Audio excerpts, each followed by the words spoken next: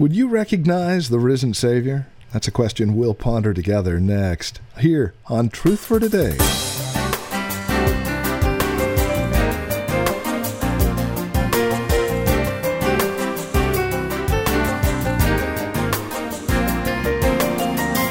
There are a couple of accounts where the risen Savior is not recognized immediately by those who are around him. The two on the road to Emmaus, and here, where we're looking today in John chapters 20 and 21, Mary of Magdalene.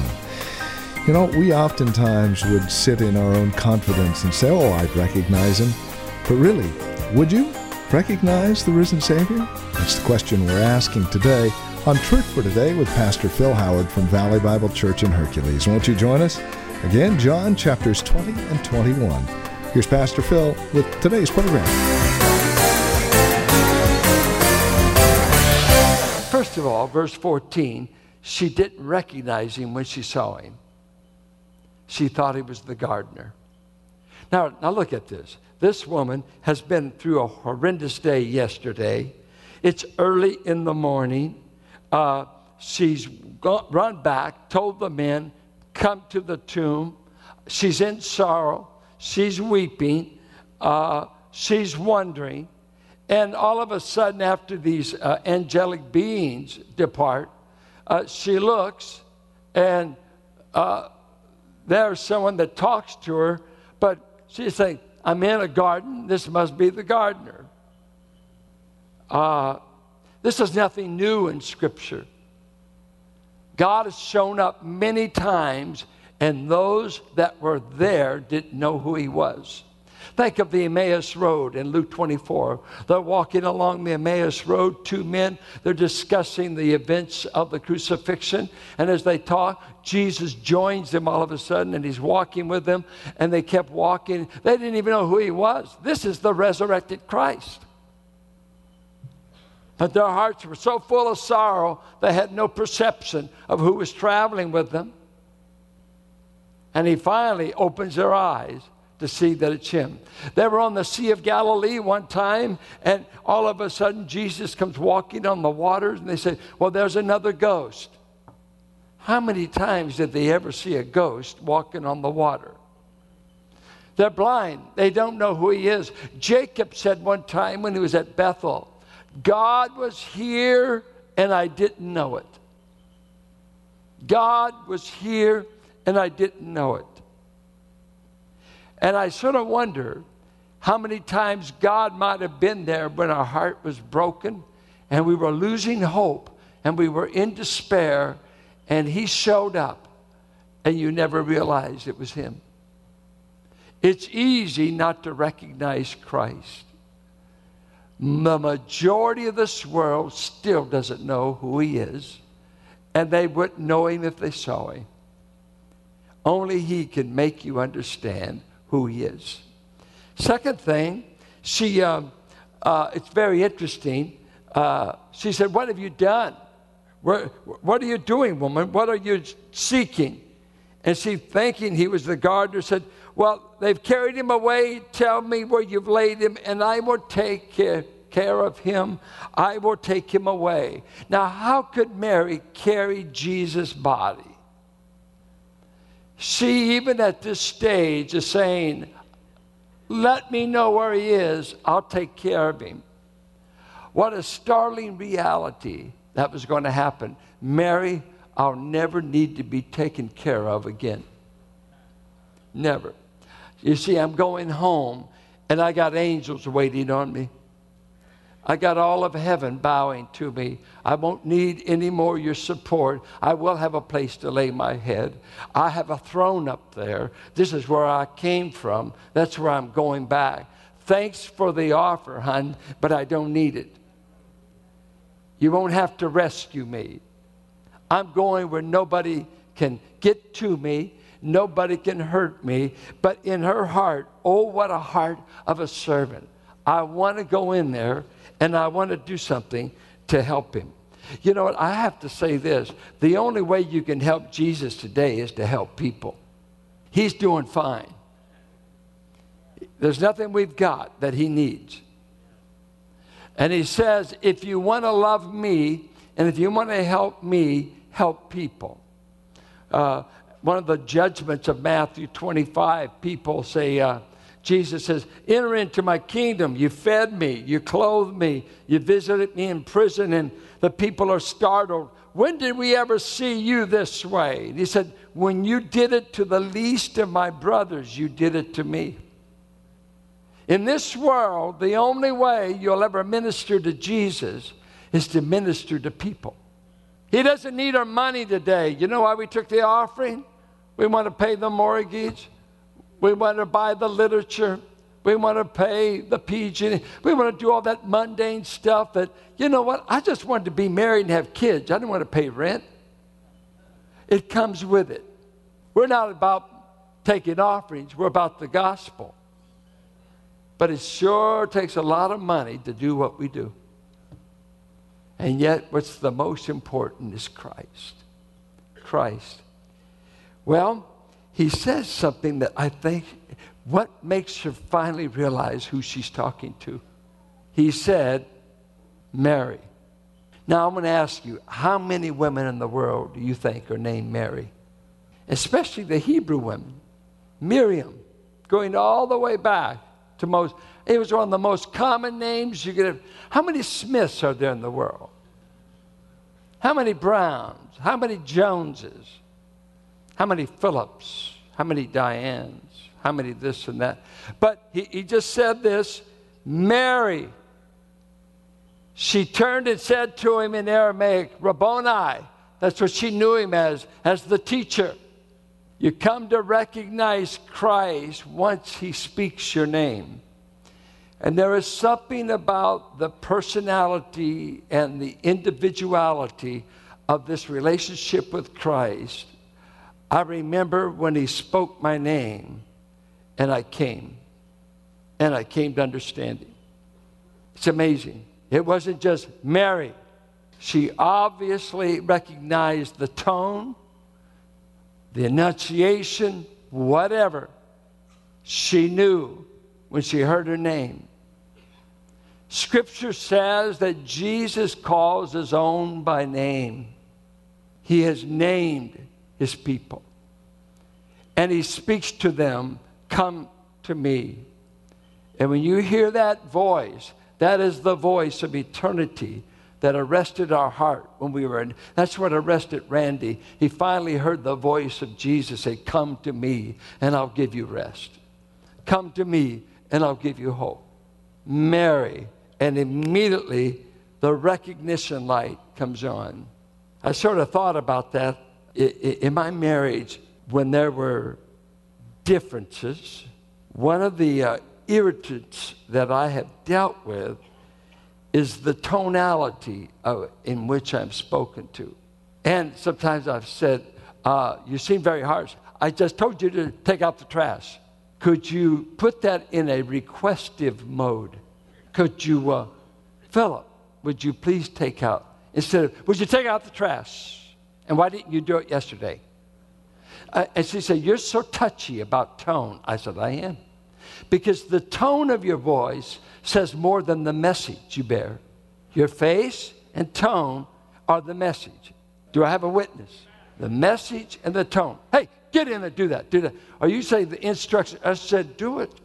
See, all that, our voice, our face, I think of my own parents. Didn't your parents have a way of saying your name different from anyone else? And there was a tonality and a decimal level my mother reached when you better get in. It's when she hit that third level, then you quit playing with the guys and you got in. The third, that was always the third. She said, I'm never going to call you over 3 times. That was mercy. Tonality. I ask you this, how does God talk to us today? I had a man ask me the other day, how do you know when God's talking to you? How do you know it's not just your heart, your imagination, your this or that? God talks to us through this. He has given his word. Can you hear his voice if you won't read his word? Because some of you are too lazy to read his word, so you're hoping he's just going to talk to you out of clear blue. And God said, you remember what the rich man in hell, he said, please send somebody back to tell my brothers not to come to this place. And Abraham said, if they will not listen to the prophets, and if they will not listen to Moses, even though one were to come back from the dead, they will not listen to him. What God has said in his word, God talks constantly to us in this book. This is his word. You know what? I wish your eyes could be turned into ears. When you read that, he's talking to you. Is that true? Yes. God talks to us in his word. I was not in any armies. I was not in any wars. My wife still has the love letters from her dad and mom when he was in World War II.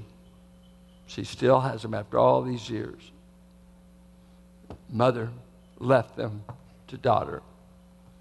She's kept a few that she wrote me. She didn't write me very much because we weren't apart. She's Concord, I was over here. But in the summer, I would preach. I was preaching in Fort Smith, Arkansas, Van Buren, Arkansas, Seminole, Oklahoma, Chickasha, Paris, Arkansas. I was preaching in the summer. I preached in this Tulsa. I was holding meetings back there. In the summer, I was 19, and we were engaged by the time we were 19. And she would write, and always sparingly with her words of affection. She didn't say this, I love you, baby. No, when she said it, you just clung to it, because that's not her makeup. But I still have some of the letters she wrote, and that was her voice. That was her voice. I hated the way she started the letters, always. How are you doing? I don't want any questions. I want you to state how you feel about me. She'd get to it. I still got them. The perfume has evaporated, but the words are there. That was her voice. That was her vocabulary. That was her sentiments. God is talking to us today through his word. He's talking to you right here in John 20 and saying, I'm maybe the unrecognized guest in your life. I might be the unrecognized person in your life, in your sorrows, your disappointments. I show up at the hardest times because I want you to know who I am. You ought to be listening for him to call your name. Come unto me. Whosoever calleth on the name of the Lord shall be saved. Whosoever will may come. You can know God. You must come. You must come by faith. You must believe in this resurrected Christ. He goes on to say that, tells her that she must back off because she's clinging to Christ. Matthew said she fell at his feet, grasped his feet, and didn't want to let go. Why was she doing that? She didn't want to lose him again. She's clinging out of anxiety, really. She adored this man that had delivered her from demons. She loved this man that she'd followed for 3 years. She loved this man that brought her to the tomb early in the morning. And she's just saying, I don't want to lose him. I don't want him to be taken away. I don't want him to be arrested. And he's saying, whoa, Mary, let go, because I'm on a mission. I'm going back to the Father. And over those 40 days, he's up and down many times because he will appear 12 different times during those 40 days. Let go, Mary. You can't hold me to yourself. We can't just stay here in the garden. And then he tells her, I've got an assignment for you. I want you to take the good news. This is a day of not weeping. I want you to take the good news to all the brethren. And he says something wonderful. Go tell my brothers I'm alive. Isn't that interesting? They moved from disciples to brothers. Did you know what the cross made possible? Christ has turned his sinners into family members. You could become a family member of Christ simply putting your faith in him. You become a brother, a son. You're born into a family. And that's what he says. I want to make you sons. I want to make you my brothers. Go tell them. Go tell them. Well, I think of what do we gain from this? What do we gain from this encounter with this first person by herself getting to see the resurrected Christ? Well, let me give you 5 things. 1, she visibly saw him in a body. She saw him visibly in a body, a real body. 2, she heard the voice of a risen, resurrected Christ. He can talk in a resurrected body. He can be seen. She recognized and saw him when she heard him. So, this is wonderful. We will recognize Christ when we see him. And we will see him. She touched a real body. She didn't reach out for the feet, and all of a sudden it went through because of spirit, like a Casper or wind. She didn't reach, and there was nothing there. For in the resurrected body there is substance. We don't become spirit. We're bone and flesh in a resurrected body. Because the Greek world nor the Roman world believed in the physical resurrection of a body. They didn't say, they said immortality of the soul. The soul goes on forever and ever. Jesus said, I'm not talking just about soul. I'm talking about, I'm going to resurrect a body. Touch me, Thomas. And you can touch me, Mary. You just can't hold me here. There's going to be a real body when we see Christ. And I think what's the clincher, she obeyed the resurrected Christ. Now, let's apply this to ourselves. Number 1, I have never seen the physical body of Jesus Christ. But according to 1 John 3, someday he shall come, and when I see him, I will see him as he is, and I will become like him in my body. He'll transform your body. This is a resurrection hope. That's why it's not depression for us to do funerals. Funerals are filled with hope because Christ is the sample of what happens. 2, I have heard his voice, as millions throughout history have heard the voice of Jesus say, come unto me, believe. I heard it through his witnesses. I've heard it through his written word, and it's as good. It's as good. B.B. Warfield one time said, what the Bible says, God says. When God speaks, he often speaks in this word. This is God's voice. Whatever he says to you to do, do it. This is the voice of God. 3, I've recognized that Jesus is who he said he was. Born of a virgin, crucified like Scripture said, and raised as God promised. I've not touched his body yet, but I will in eternity.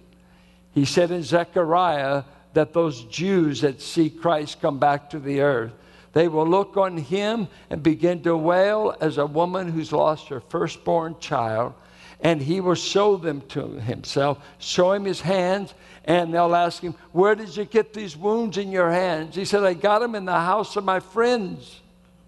And no doubt he'll let them do like Thomas of old. Go ahead and put your hand in my wounds. Did you know in eternity, I believe you'll be able to touch the body of Jesus? We'll come in contact with him. He won't be just way up there, way up there. No, I want to say, Lord, you got to do for me as much as you did for Thomas. I want to touch it. For I believed without seeing, and you said, I'm more blessed, but I still want to touch you someday. And I, with millions of others, have responded to the voice of this resurrected Christ. And guess what the response was? Don't keep it to yourself. Go tell the disciples who have become brothers. Go tell them. I often at Easter, one of my favorite historical stories that I often read, and bear with me, those who've heard it before, it's just so marvelous, right out of history, that I want to conclude with this marvelous bit of history. Wellington was engaged in fighting Napoleon, historic battle. And because he was over in France, and you had the British Isles there and the English Channel separating them, it had been arranged that when this British general, when the battle had gone one way or the other, they had put signalmen on the top of Winchester Cathedral. And with the instructions to keep their eye on the sea. And they were to be watching the ships. And they were to have a certain signal to go across and to let them know how the battle went. This was historic. Had England not survived this, no doubt Napoleon would have invaded England and we would be speaking French. It was a crucial battle. Most never thought Wellington had a fighting chance against this French genius at battle. They arranged at the Channel. They had the ship signalman. And so the first ship sent out a signal that said, Wellington. The next word signal was defeated. The fog moved into the Channel, and for 3 hours, the message went across England that we've been defeated. We've been defeated. After 3 hours, the fog lifted from the Channel, and once again the signalman sent out the message. It said, Wellington defeated the enemy. On Good Friday, the fog came in, and it said, Christ defeated. 3 days later, the fog lifted, and it says, Christ defeated the enemy. He's alive.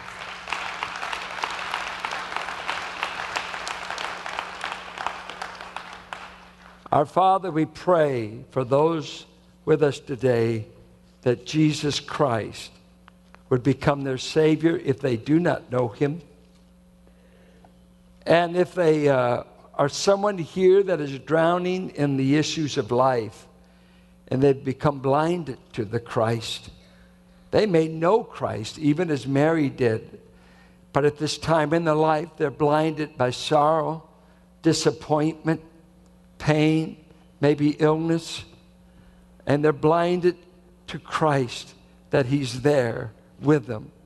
I ask, open their eyes, speak their name, and let them cling to Christ in faith so that they will be assured, I am with you and I will be with you until the end. May we trust in a risen Christ. Taken from John chapters 20 and 21, our series is called Life Forever in Christ. It's the epilogue based out of John 20 and 21. The entire series available for a donation of $10 or more when you contact us here at Truth for Today. And this is Truth for Today with Pastor Phil Howard from Valley Bible Church in Hercules. If you would like to contact us to obtain a copy of today's program, or if you would like to donate $10 or more for the entire series, you can do so by calling 855-833-9864. That's 855-833-9864. Or write to us at 1511 M. Sycamore Avenue, Suite 278. That's here in Hercules. The zip code is 94547. Again, that's 1511 M. Sycamore Avenue, 1511 M. Sycamore Avenue, Suite 278, Hercules, California. The zip code 94547. If you'd like to join us for worship here at Valley Bible Church in Hercules, our service times are at 9 and 11. Directions and more information are available on our website, valleybible.org. That's valleybible.org. or simply call 855-833-9864. And please, remember that this is a listener-supported ministry. Through your donations and your generous support financially and prayerfully, we're able to continue this ministry here on KFAX. We look forward to partnering with you as we continue the ministry of God's Word and the gospel of Christ here in the Bay Area. If you'd like to know more about how you can participate, help, and be a part of the ministry, feel free to call us at 855-833-9864 or simply stop by our website, valleybible.org, and drop us an email. Thank you for joining us today. We look forward to seeing you next time we get together for another broadcast of Truth for Today with Pastor Phil Howard from Valley Bible Church here in Hercules.